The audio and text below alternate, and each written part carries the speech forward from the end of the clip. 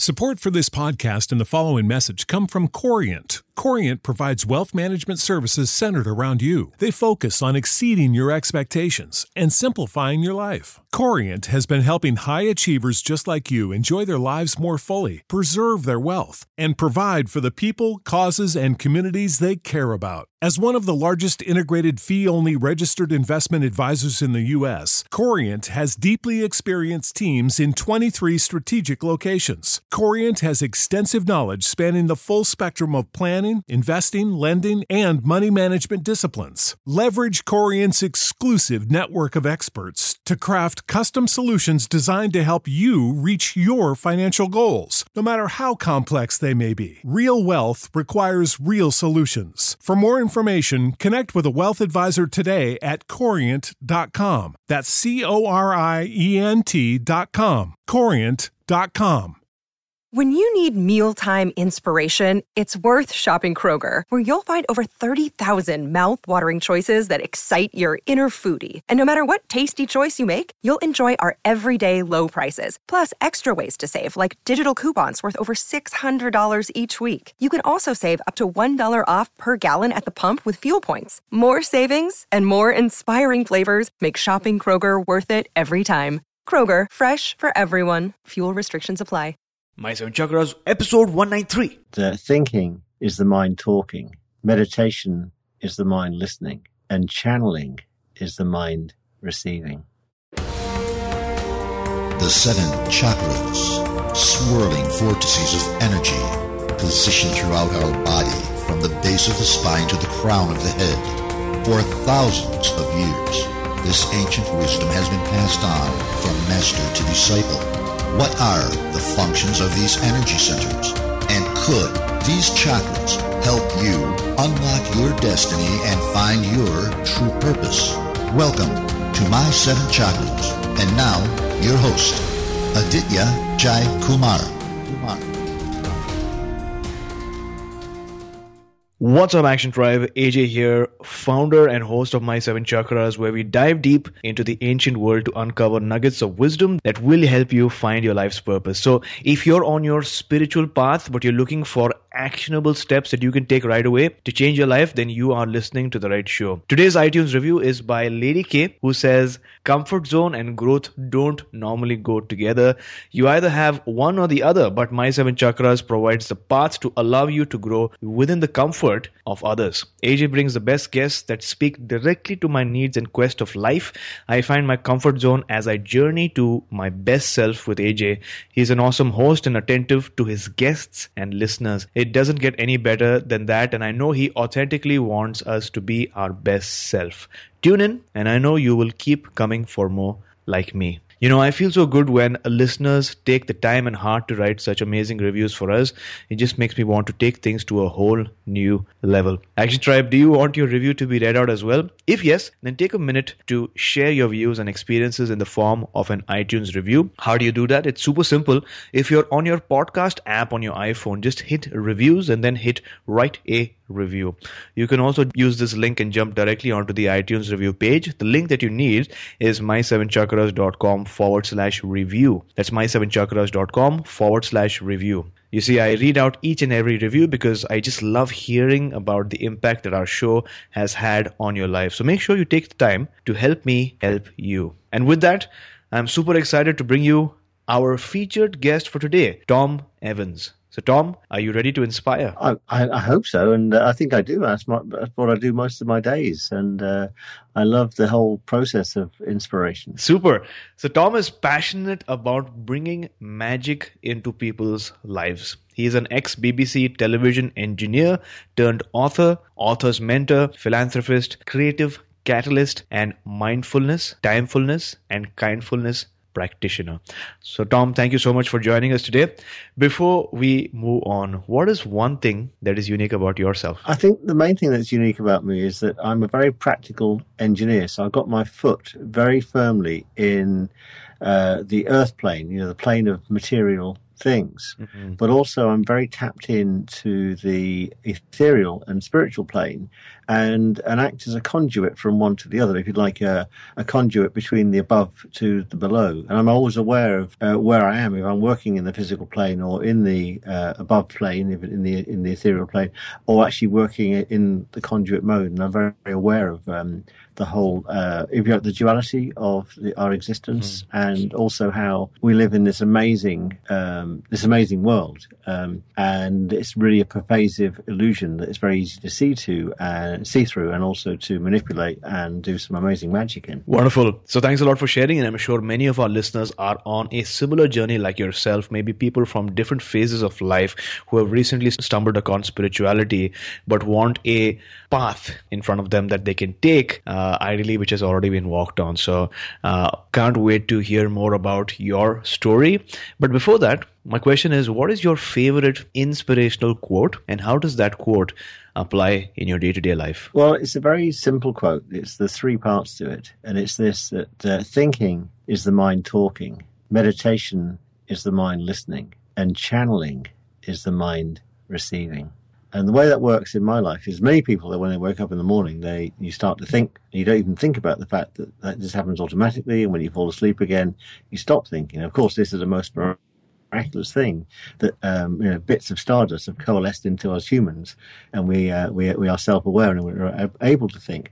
But because we can only have one thought at a time, if we're thinking about the past or worrying about the future, we'll lose focus on the now. And meditation allows us to get into listening mode. And once we're in listening mode, and I meditate every single morning, we can then start to receive and channel through us inspiration, content, amazing enlightenments, and one links to the other. So realization that thinking is an automatic thing, and as it is automatic, we can control it. We don't have to think all the time. Meditation is the key to listening rather than thinking, and then when we go and we stay in the meditative state with our eyes open, we can start to channel and receive. Wonderful. Thanks a lot for that really amazing quote. Thinking is the mind talking, meditation is the mind listening, and channeling, Action Tribe, is the mind receiving.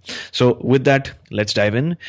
What inspired you to write your book, The Authority Guide to Practical Mindfulness? I think it was the publisher. I was actually planning not to write a book last year because I've already written 12. Yeah. And I've known this lady for many times, a lovely lady called Sue Richardson. And she started to produce these guides. They're only 96 pages long, so you can read them in a certain commute. And she said, Tom, I've been doing this series now for some time, and please write a book for me. And I said, well, I'm going to do that. I'd like to write a spiritual book, a book that uses spiritual principles, but it's going to be aimed at business people that might maybe never get into this kind of stuff, and show them how they can use the principles of meditation and mindfulness to achieve real world results. So she approached me in May. The book was written in June, because one of the things I teach is how to change the speed of time by changing the speed of your mind. And the book then was published in October. And what I wanted to do with it was something slightly different. Because I'm very practical, because I'm this engineer, I thought I don't just want to talk about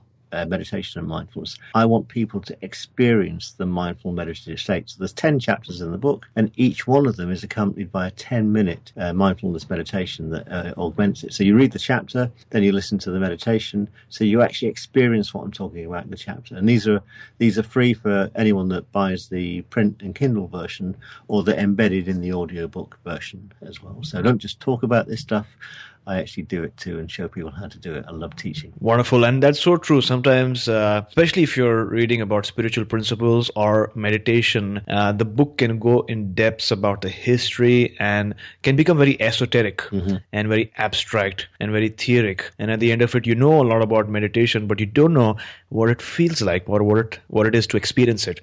And like you've mentioned, you've got an engineering mind, so you wanted people to take action. So not only read the chapters, but also experience the meditation itself.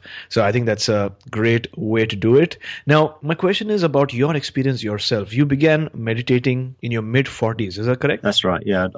Before that, I thought meditation was a complete waste of time and something to be done by kind of woo-woo la-la people. Got it. So what changed? Like, how did you encounter it at that stage? What changed in your life that made you change the way you perceived meditation? I think it was, people have this midlife crisis. Well, I didn't really have one of those. I had a midlife hiccup when I had a perfectly good job, well paid. I was running a business unit turning over a couple of £1 million a year, but I was really, really stressed. And I've been in the high-tech industries then for about 25 years, and I just got bored. And I thought, I didn't really throw my toys out the pram. I just sort of said to the people running this business, it's not on my heart, it's not in anymore.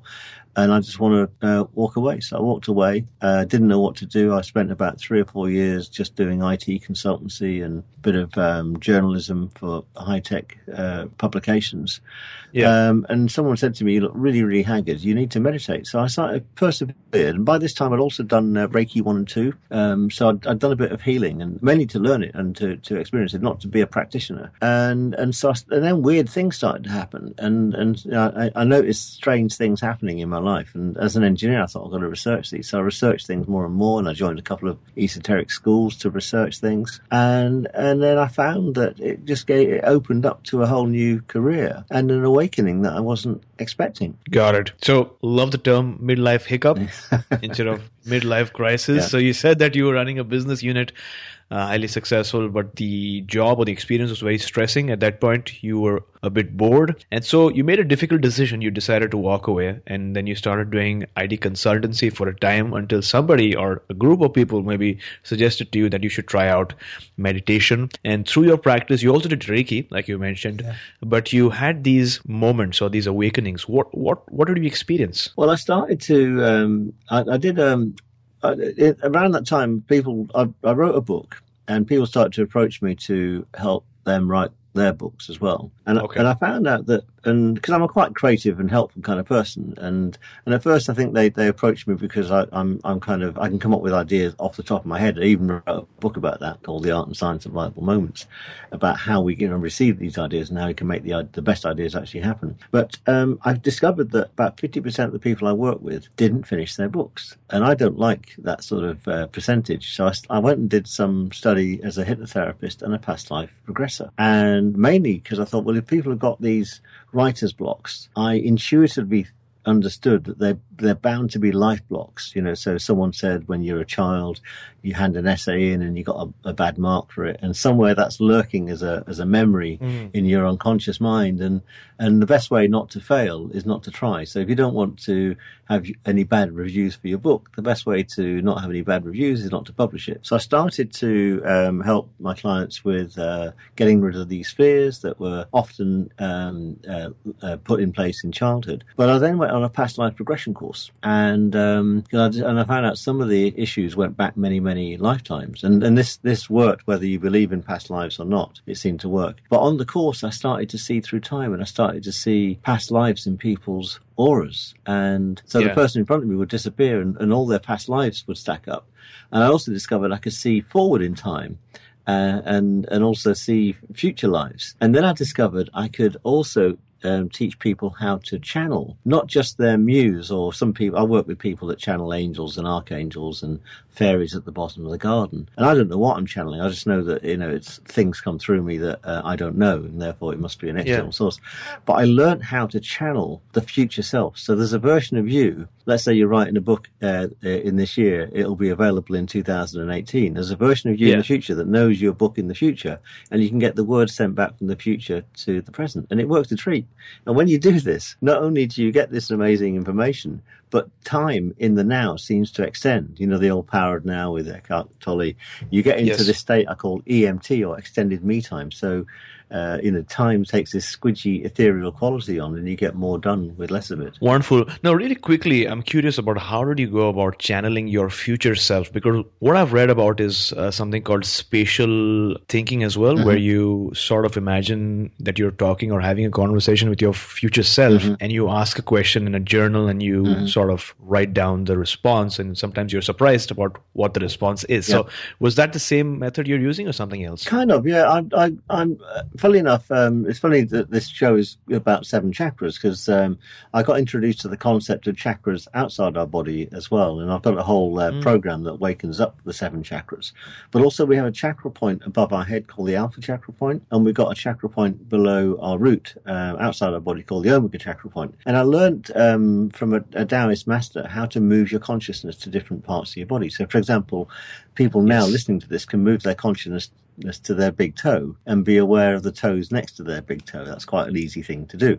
You can move your consciousness to your back, and it's a lovely, safe place to be. But also, one of the meditative techniques that is in the 10 meditations that come with the book, I teach people how to move their consciousness to their pineal gland, which is in their head, and you become an observer of your own thoughts. This is like a vipassanic kind of meditation. And from that point, you can allow your consciousness to rise up to your crown and sit just above the top of your head. It takes a little practice, but I've got loads of meditations that teach you how to do that. They're all simple and very safe. And when you go to the alpha chakra point above your head, you are sitting outside space and time. So you can go anywhere. You can go back to the past. You can go into the future. I often channel for other people as well. So I can get my higher self to connect to someone else's higher self and channel as if I'm them. And I wrote a whole book for one guy, and he said to me, as a ghostwriter, he said, "You sound more like me than me." Which is amazing.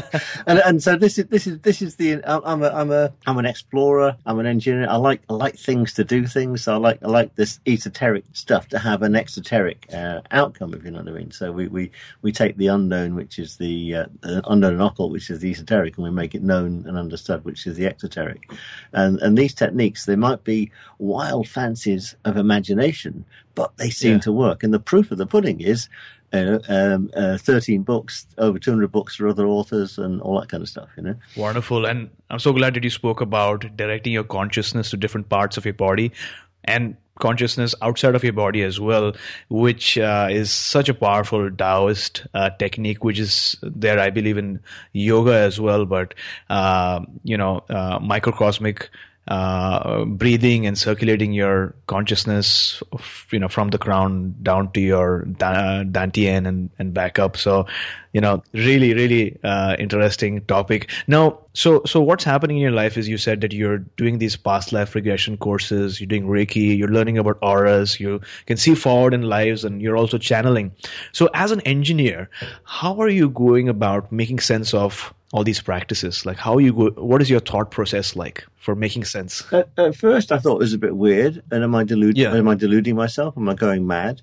But then around that kind of time, I started my own podcast, The Zone Show, and it was based on one of the books I wrote about how you get in and stay in the zone. And so on the show, I started to speak to loads of other people who do this stuff too. And I went, maybe I'm not so mad after all. and so that's I guess that was the main thing, is that the scientists seem to poo-poo it because it's not real, but scientists know that 96% of what we see can't be seen anyway. So we are 96% unreal as it stands. And so I guess the way that I use it is to realize that this magic stuff, and then magic's only magic until you know how the trick is done, is not something that comes from us.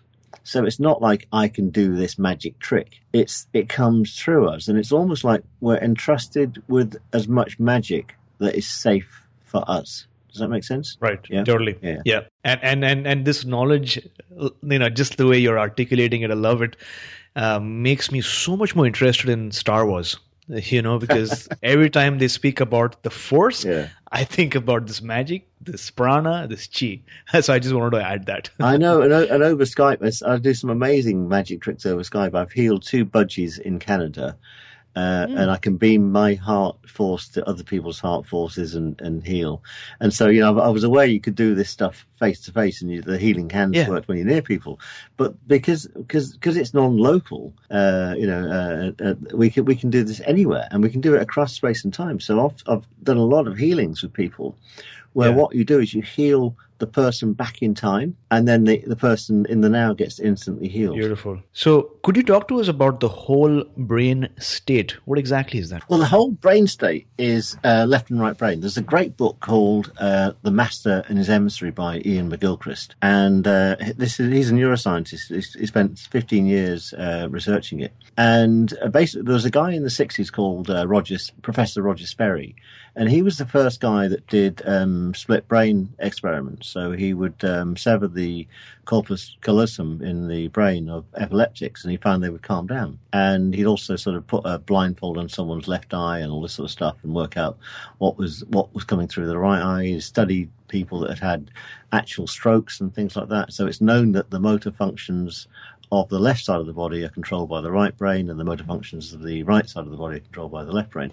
And it came into popular consciousness that the left brain was logical and the right brain is creative. And that's not true. And nowadays what these neuroscientists can do is that they can anesthetize a brain or a bit of a brain or half a brain in someone that's alive and well, as opposed to studying people that have had some sort of trauma or accident.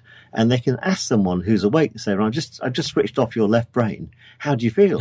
and this sort of stuff, or just tiny bits of the brain. They can beam into tiny bits of the brain, just switch certain bits off.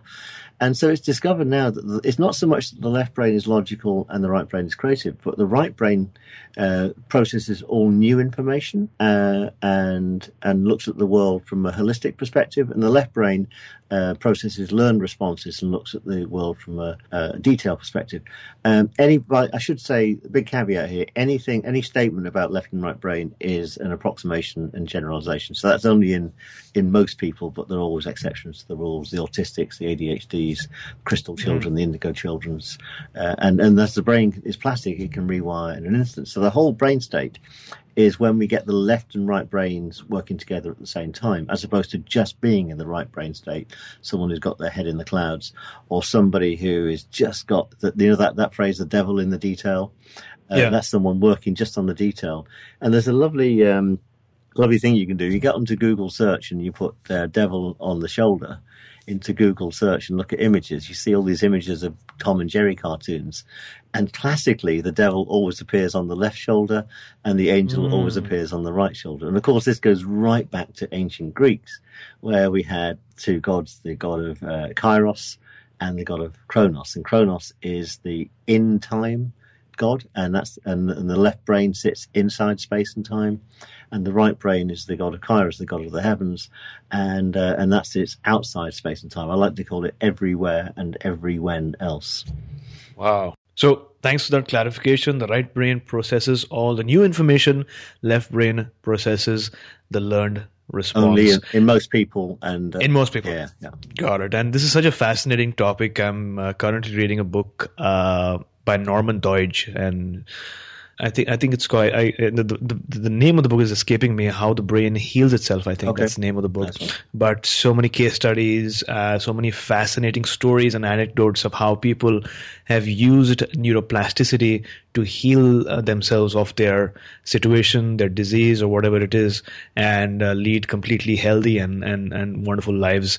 So thanks a lot for sharing that. You've suggested that mindfulness meditation helps us experience aha moments on demand. How does that happen? Well, remember that phrase, thinking is the mind talking and meditation is the mind listening. So if you're thinking about something, it's impossible to think about something else. So if you think about the thing you're thinking about, and then you think about that thought, then the new thought replaces the thought you were having. And there's a physicist, David Bohm, he says, if you think about a thought, you can't think about its content, and if you think about its direction, you lose the content, or something like that, I think.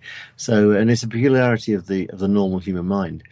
So, when you get into the meditative state, then you can receive. But importantly, it's important to realize where you receive from. And the point that we receive from is the pineal gland. So moving our consciousness to the pineal gland is the way to do this. But also, light bulb moments come in outside space and time. And when I wrote that book, I was doing loads of research on where light bulb moments came from, and nobody seemed to have researched it. So I had to channel in the answer about the whole nature of the light bulb moment. And I discovered it's not just a whole brain event where the left and right brain get involved. It's a whole minds event, and minds in the plural is very important there. And what happens in less than a second is the light bulb moment comes in through the pineal gland, either through the crown or through the cerebellum at the back of the head, and it shoots right down to your root, and it checks in with the earth mind to make sure the idea is ecological for the planet, and then it moves up to your gut mind, and then you say, do I give this a green light? And then it moves up to the heart mind, and you fall in love with the idea, and then it moves up to the right brain, and you start to see all of the scope of the idea, and then you move to the left brain and you start to get the detail, and then it moves to the throat mind and you shout eureka, and all of this happens in less than a second. And because it's a whole minds event, your whole body gets excited by the light bulb moment, and that's why you know it's different from any other thought, because you know it's kind of earth breaking and earth shattering. Wow, beautiful. So if someone wanted to learn more about these multiple minds, what resource would you point the person to? On my website, I've got a program called Heartful Living. And that's a whole mind awakening program, and it takes you 7 days, starting at the base, going to the crown, and then it activates the alpha and omega. I also help people get into what's called the unified chakra state as well, which is another level above our standard awakening level. And then I've got loads of because I'm an engineer, as I keep mentioning, I've got loads of applications for how you can use certain mind centers for certain things. So, for example, moving your mind to the pineal gland so you can see the future, how you can become clairvoyant, how you can use your heart to heal, how you can use your heart to find your soulmate, and how do you use your heart to soften tense situations. Let's say you're going to meet the solicitors or the accountants. You can beam your heart to all the people in the meeting before you get there, and you'll find that everyone's quite happy for some strange, inexplicable reason. Awesome. Now, diving a bit deeper, what does science and research have to say about the effects of meditation? Well, quite a lot. I don't pay much attention to it because so many scientists seem to be quite dogmatic and materialistic, and I haven't got any time for anyone that hasn't got any time for this. Does that make sense? And I'm not being arrogant or anything, but one of the things about, if you take a scientific approach to this, you end up in the left brain state. So you switch all of this stuff off. Does that make sense? Yes. There are some open-minded scientists. There's a great guy called Rupert Sheldrake I love. He's an English maverick scientist, and he's got this concept called morphic resonance that explains how I can see through time. And I can also teach anyone to do this. So we can all, it's not just me, and I've met loads of people that do it too. And but anyone could be taught to see through time. And so what we're doing, we are resonant with, you're resonant with the version of you a second ago and a second from now, but also a minute ago and a minute from now, et cetera, et cetera, et cetera. And and the person that we resonate most strongly with, of course, is ourselves, because we're so tuned in with this, our DNA is like a tuning fork. But also in time, you can learn to tune in with other people and become empathetic and for example, tune in with people's dis-eases. Or I like, when I'm working with an author, I tune into their future too and see their book. And I learned after a while, I used to be really helpful and tell people their future book titles, but I realized that I was stopping their joy of discovering it for themselves, if you know what I mean. So now I work with them for the sake they discover it, and then what the thing that I got initially, which was their book title, they confirm it, a little while later. So does that answer your question? Sorry. It does. I wanted to get your perspective on that. And like you rightly mentioned, if you go into all the research, it sort of limits or puts a roadblock into meditation and your experience and your intuition of it. So completely agree with that. Now, my question is, were there any unintended or unexpected benefits that you've received from meditation? Something that caught you by surprise? Yeah, well, I think the main thing it does is it makes you luckier. So, real short-term benefit of meditation is, obviously, a lot of the books I write about, I talk about how you get more things done in less time. And part of that reason is because of this this singularity of the nature of human thought. So if you're thinking about something else than the thing you should be thinking about, then your efficiency drops. But with a quiet mind, you notice things more as well. So you notice serendipities, and you're more in tune to, when things happen in patterns of three, and you think, oh, if someone says I must read that book 3 times, I must pay attention to it. So that's one thing that was unexpected to me, that, I seem to land on my feet a bit more. And also I was spending less effort. I was getting more done with less stress and less effort. But I think one of the best things, and obviously the jury's out on this at the moment, on how long this might last, is just how you can live weller for longer.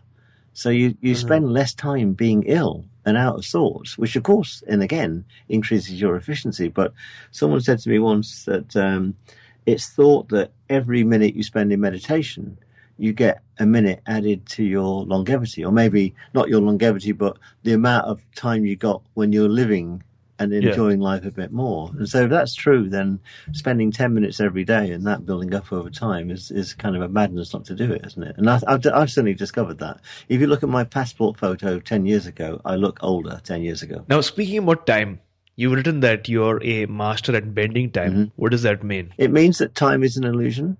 And the passage of time, the humans are the only beings on the planet that work to time. Now, time is great because it meant that you and I turned up at the right time. You're in one time zone, I'm in a different time zone.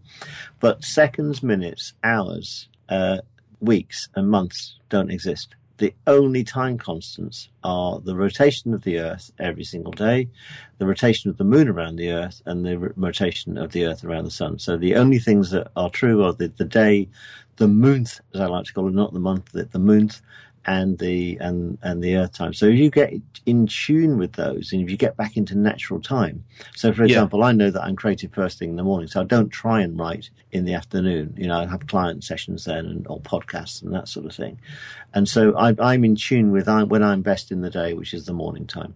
I also work to the moon cycles. So I think we're coming up to a new moon just now.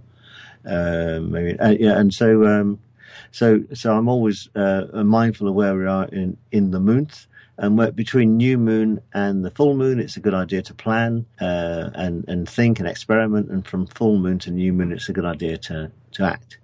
And then also I'm very mindful of the seasons. So after writing 3 books, I realized I wrote them all in spring. So I don't even try and write a book in autumn now. I always write them in spring and summer because I know that I'll write a better book then. You get a lot less stress about when you deliver things. So you jump out by getting into the whole brain state, you jump into this lovely state I call EMT, or extended me time, where time stretches and you get more things done with less time. But also you work to the natural time constants. Don't forget about months, forget about weeks and all that kind of stuff. Tune into the natural cycles, and you'll find you stop pushing water uphill and you kind of go with the temporal flow. Mm-hmm, mm-hmm. So I love that you've mentioned that time is an illusion, which is something that I've been sort of pondering and wrestling with over the last couple of days. In fact, yesterday I was meditating, and I ended up meditating for, I think, an hour's time. But when I woke up, or when I came back to consciousness from the meditation state, it felt like it was maybe a couple of seconds or maybe minutes. So I wasn't able to make sense of it, although I have meditated in the past, and I wrote this down in the journal as well. It seemed like I had lost sense of time when I was meditating, and so it seems like what you're saying makes complete sense. It does, yeah. So there's only one thing that beats to the second. I wrote this in one of my books, and that's the thoughts of someone watching a clock. Maybe I should have made that my inspirational quote. So the only thing that beats to the second in the whole universe is the thoughts of someone watching the clock. Mm-hmm. Could you explain that a bit? Yes. So if you sit in time, remember this left brain thing? So if you sit looking at a clock, and remember, time is not only an illusion, but it's a consensual illusion. So if you're with people that sort of stick to the clock, and you've been waiting for a plane that's been delayed, and you're coming back from holiday, you read all your books, then time seems to to stretch out, doesn't it? Whereas you've got a weekend with friends, then it seems to go really, really, really quickly. And so, so if we try and observe time, it kind of seems to stretch out. And if we jump outside time, as you did in that meditation, then amazing things happen. But the other thing that happens with this state is you allow stuff to arrive. So what I find is, you mentioned about that book that I wrote last year. I didn't plan to write the book. I didn't spend any time trying to find a publisher. The publisher found me. I didn't even have to write a proposal to the publisher. They said, "Will you come and write this book for me?" Yeah. And I thought about it. Well, I wasn't planning to write a book, but it wasn't a big book, so I did it. So when you get into this flow state, the world arrives at your feet, and it becomes a lot less stressful, if you know what I mean. But if you want to live in time with everyone else, then you'll find you'll always be struggling, because collectively people are making this big issue around time. But in the book I wrote about it, Managing Time Mindfully, we created the clock. It's a man-made clock, and very specifically it's a man-made clock because women are timed to the moon. Their menstrual cycles are timed to the moon, or they used to be. And so man made the clock so we can run this wonderful society. And as I said, for you and I to turn up exactly at the right time on the right day, which is really useful. But also when we're trying to do something creative, it becomes a bit of a burden for us. So we can jump outside time, as I say, channel your future self. You could go back into the past and pick up memories that you've maybe forgotten about. If you're writing a historical novel, you can even channel historical figures if you want to, so you can do amazing stuff with it. And to me, this is all lovely. It's fun. It's great. It's active imagination. And it only happens when you just disavow yourself of the notion that time is fixed and linear. Beautiful. So, Tom, how do you go about planning your week? Are there any things that you do or don't do to set yourself up for success, the way you define success? Yeah, I've got a lovely blog that I must share with you. It's called My Magical Week. And I mentioned about the days of the week being slightly arbitrary. Yes, they're based on the names in certainly in Western culture are based on like Roman and Norse gods, And so I thought, well, why don't I make Monday my men's day, and that's the day I'll do some healing. And Tuesday I made my tools day, so that's the day I create tools like these meditations that we're talking about. I've got a great meditation I did recently called How to Get Rid of Jet Lag, and it uses astral traveling to reduce jet lag to zero. And that would have been created on a tools day. Wednesday I do I call it Weeds Day instead of Wednesday, and that's the day I work on people's blocks. Thursday I call my surge day, so that's when I do my marketing, and Friday is my free day, so that's when I just do anything. Now because of this interview, I made an exception for you today on Saturday. Saturday I call my sitter day. That's when I sit around and just relax. And then Sunday is my sunny day when I get out into the fresh air and do something wonderful out in nature. And I encourage everyone else to create their own days of the week and then to stick to them. And it's just a great fun thing to do. And I don't have to do mending on Monday all day, but on some time on Monday, that's when I'd like to do a healing session or something of that sort of nature. Wonderful. Thanks a lot for sharing that with us. Now, for our listeners who want to get started right away, is there a simple meditation technique that you can share with us? Yeah, there's a really, really good one. In some of my meditations, I say at the beginning, whatever you do, don't listen to this meditation when you're driving, operating machinery, or flying a jumbo jet.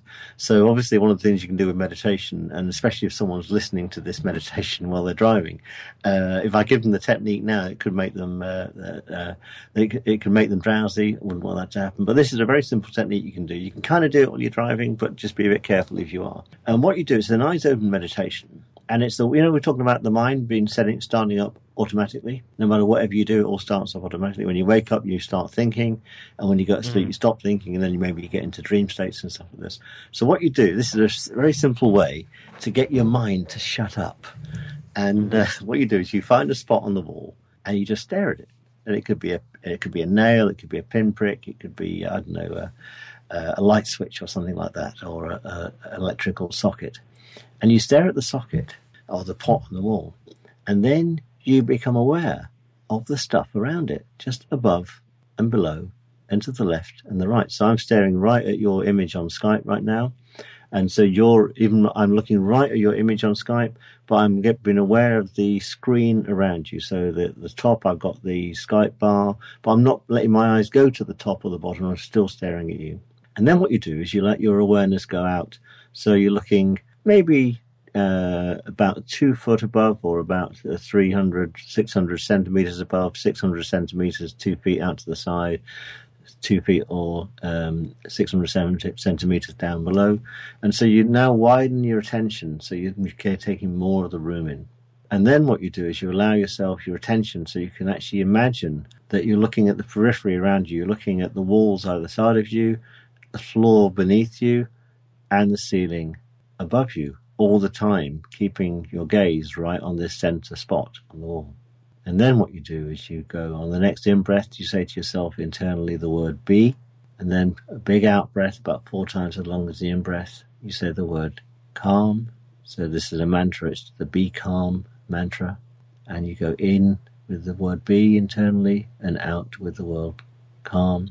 Just repeat that about 4 or 5 times, and you'll find all your thoughts go to zero and you stop thinking. Wonderful.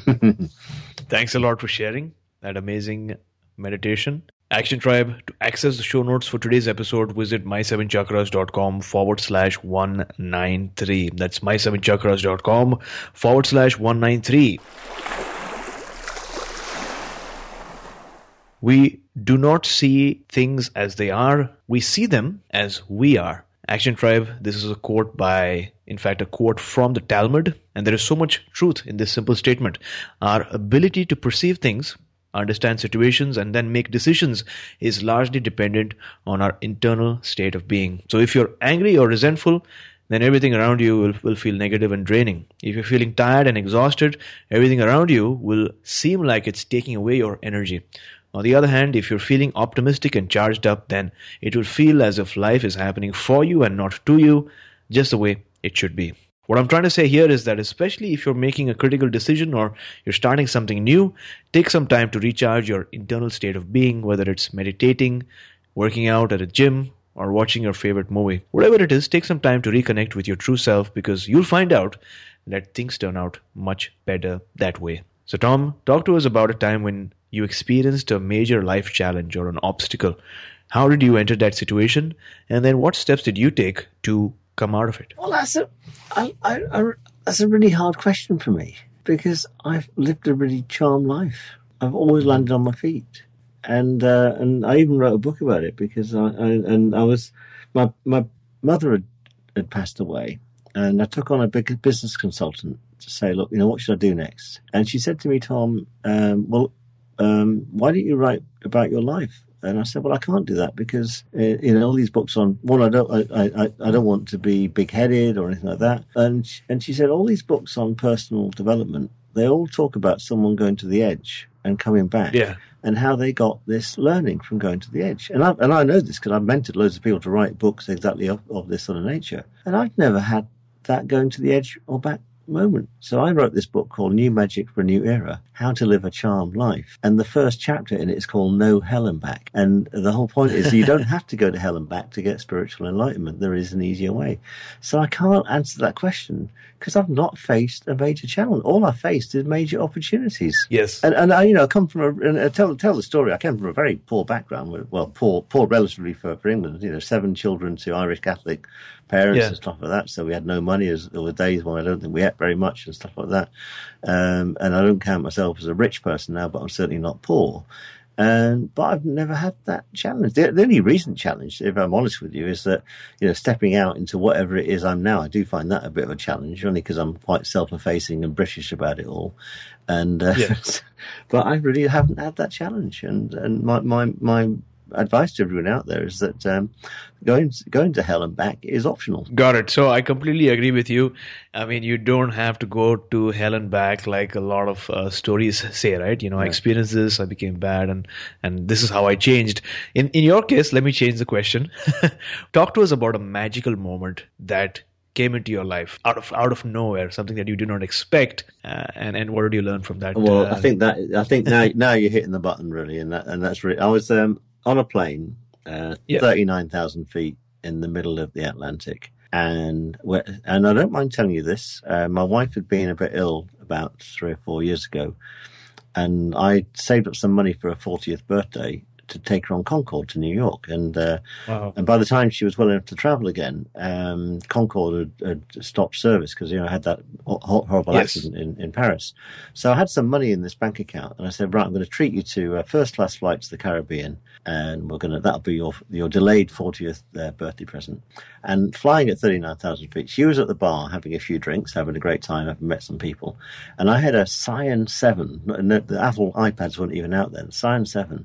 And I started to write this book. I didn't realize, but I was trying to write this poetry called about a woman that lives to 100. And I wrote it in poetry, in snapshots of her life, and it ended up being my first book, and it's called 100 Years of Ermintrude. It's quite a short book, and it's the thing that took me out of that bored IT consultant mode into what I'm doing now. But when I was writing it, I was in floods of tears, absolute floods of tears. And it's not really a sad book. And I mentioned this to a lovely lady called Wendy Salter after I got back, and she said, Tom, it was the angels. You were tuning into the angels, and when you get like 0.001% of angelic love flowing through you, the love is so intense that these tears come from you. They're not like tears of sadness or tears of joy. They're just a weird thing. And that whole book got written by the time I landed, and it's changed my career. Wow. That's a truly inspiring story. Now, from this story, what is that one major life lesson that you would like to share with our listeners? Do you know, I think the major thing I want people to do is just put their head slightly above the parapet every day. Just do something that is slightly different. Go a different way. You know, if you commute, just get off the train, stop before and walk. Welcome adversity into your life. So when times get hard, just say, what can you learn from that? You know, where's the lesson in that message? But most importantly, when you get a good bit of luck, thank that bit of luck for coming along. You know, you don't have to be, I'm not religious per se, but you don't have to thank the angels or God or anything like that. Just or you can thank your future self for sending this bit of serendipity your way. So put your head above this parapet, welcome adversity into your life, and thank it for coming along for the lesson that it brings, and then really thank the luck and serendipity that comes your way for the gift that it really is. Wonderful. So thanks a lot for sharing your story. You mentioned that you were on a plane 39,000 feet above the Atlantic, and you had, at that point, you were heading towards the Caribbean because you had saved money for treating your wife and having some good times in the Caribbean, beautiful weather. And on the plane, you had a magical moment where you found yourself writing poetry about a woman who lives till she's 100. Is that correct? That's right, yeah. You experienced floods of tears while writing this, but it wasn't because you were sad or disappointed. And then after speaking to someone, you found out that these were tears because you were in tune with angels and you were having that magical moment. And the book was written by the end of the journey, which is amazing. So, and can I tell you another funny story about it as well? Yeah. As a result of writing that book, not only did I get this new career, but it mentioned breast cancer in the book. It's not about breast cancer, but it just mentioned it, and it got adopted by this breast cancer charity. And as a result of writing that book, I ended up walking around London in a bra at midnight with 15,000 women, raising money for breast cancer charities for 26 miles and doing a marathon around London. So weird things happen when you communicate with the angels. Beautiful. And, it seems like you're the sort of person who is always receptive and open to adventures, right? And I think that's the way life is supposed to be led, to look at each new day as a new adventure, because life becomes so much more interesting as a result of that. So thanks a lot for sharing. Action Tribe, as the days go by, what I'm being reminded of all the time is to live in the moment. You see, like yourself, I set big goals for myself and this movement. I have a grand vision of what I want to achieve and where I want to go in life, mentally, physically, and spiritually. I also have high standards for what I expect from myself. But what I'm learning to love these days is the search. I'm loving this journey and the struggles that come along the way. I'm loving the challenges that come out of nowhere, and I'm falling in love with the quest that I'm on. And I'm so grateful that we are in this together, because this moment that we are sharing right now, this very moment that you're listening to me right now, think about it. Once this moment is gone, we won't get this moment again. So remember, as Dr. Abraham Tversky once said, in spirituality, the searching is the finding and the pursuit is the achievement. So Tom, what is your life calling as on today? I think my life calling as of today is an awakening calling. I think it's about me seeing the world in a different light, and then learning as an engineer, almost reverse engineering my own awakening process, and then teaching other people how to go through that same process. Phenomenal. Now, my next question was actually talking about a defining moment in your life. Mm-hmm. Maybe a phrase that you read in a book or an interaction that you had with someone. Was there ever a defining moment that changed your life? There was a long time ago. I had this amazing light bulb moment once, and I didn't know at the time what a light bulb moment was, but it threw me. It was a mid-20s hiccup almost, or no, late 20s hiccup. And that threw me into a whole world of entrepreneurship. I'd been working at the BBC. I got a job at Sony. This is a kind of non-spiritual story, but I only just thought about it now, but it's kind of relevant. And I always used to work with cameramen. I was quite a techie with broadcast cameras, and people would come to me saying with problems. And this guy said, why can't we have cameras that synchronize with computer screens? So when you don't get this flicker. And I had this light bulb moment of how to do it. And I invented this box, and it interfaced with a TV camera. So it synchronized the rate of the TV camera. And I made a lot of money out of it. And I became an entrepreneur. So it got me out of corporate into a slightly different space. And I guess the significance of that moment then is still playing out now. And I don't know if there's a term for this, or actually maybe there is a term. We could coin it on air now. In fact, I think someone mentioned one to me a few years ago, a lovely lady called Tina Fotherby.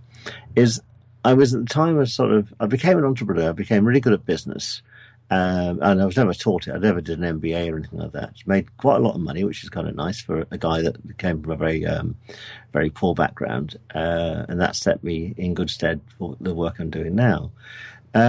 But I guess what I am doing now is I'm a spiritual entrepreneur. So I'm finding all these lovely spiritual techniques and I'm doing something with them. And a lady called Tina Fotherby said to me a couple of years ago, why don't we have ompreneurs? Wouldn't that be a nice thing to have in the world?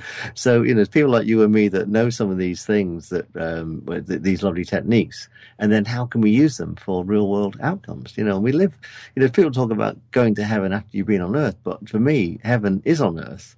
And why don't we just bring a bit more heaven down to earth and create a nicer place for everyone to be? And if you believe in reincarnation, we might have to come back here again in the future. So it makes sense to leave this planet better than when we arrived on it, doesn't it? Oh, absolutely. I think that's a very wonderful, powerful thought. Yeah. I think entrepreneurs are highly spiritual, irrespective of their belief systems, because what they're doing essentially is that they're translating a thought that was in their mind and really manifesting it in the real plane, in the physical plane in front of them. Exactly. And also using a lot of channeling, a lot of communication with different people in different geographical locations and bringing people together towards this common vision and purpose.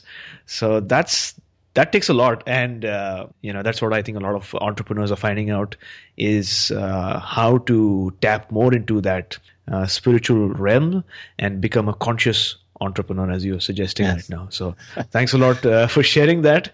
And with that, we've come to the last round for today's show, the wisdom round, which is all about 4 questions with 4 short but profound responses. So my question is, what is the best advice that someone's ever given you? My dad said to me, never lend anyone any more money than you can afford to lose. Name a personal habit that keeps you going. Meditating every single day. Awesome.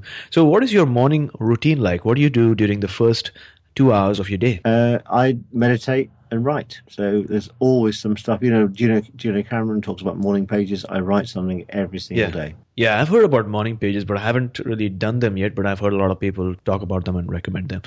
So thanks for sharing. Name a book that you'd like to recommend for our listeners today. I would like people to read Cosmic Memory by Rudolf Steiner. We're going to have that in the show notes for sure. Mm-hmm.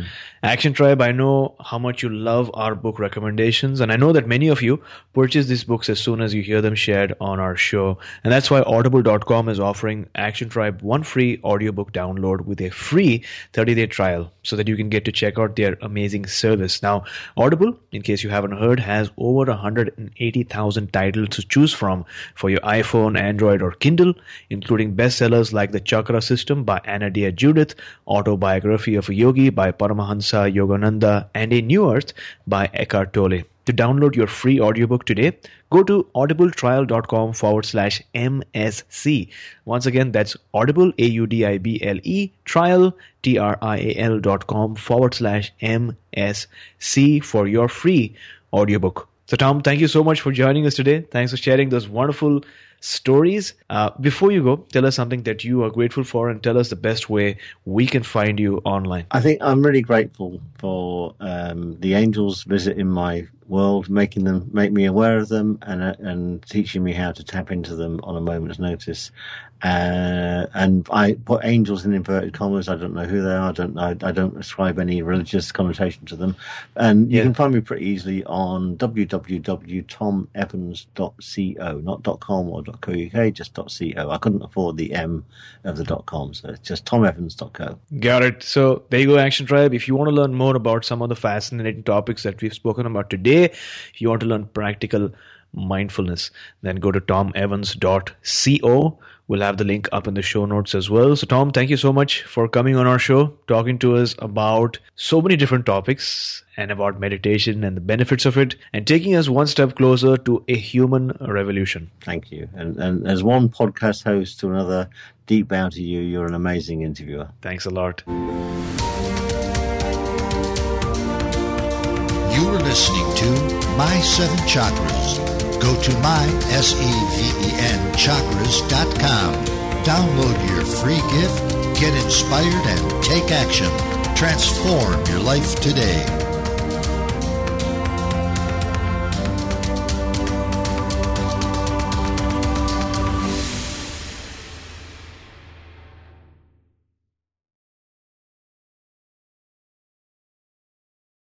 When you need mealtime inspiration, it's worth shopping Kroger, where you'll find over 30,000 mouth-watering choices that excite your inner foodie. And no matter what tasty choice you make, you'll enjoy our everyday low prices, plus extra ways to save, like digital coupons worth over $600 each week. You can also save up to $1 off per gallon at the pump with fuel points. More savings and more inspiring flavors make shopping Kroger worth it every time. Kroger, fresh for everyone. Fuel restrictions apply.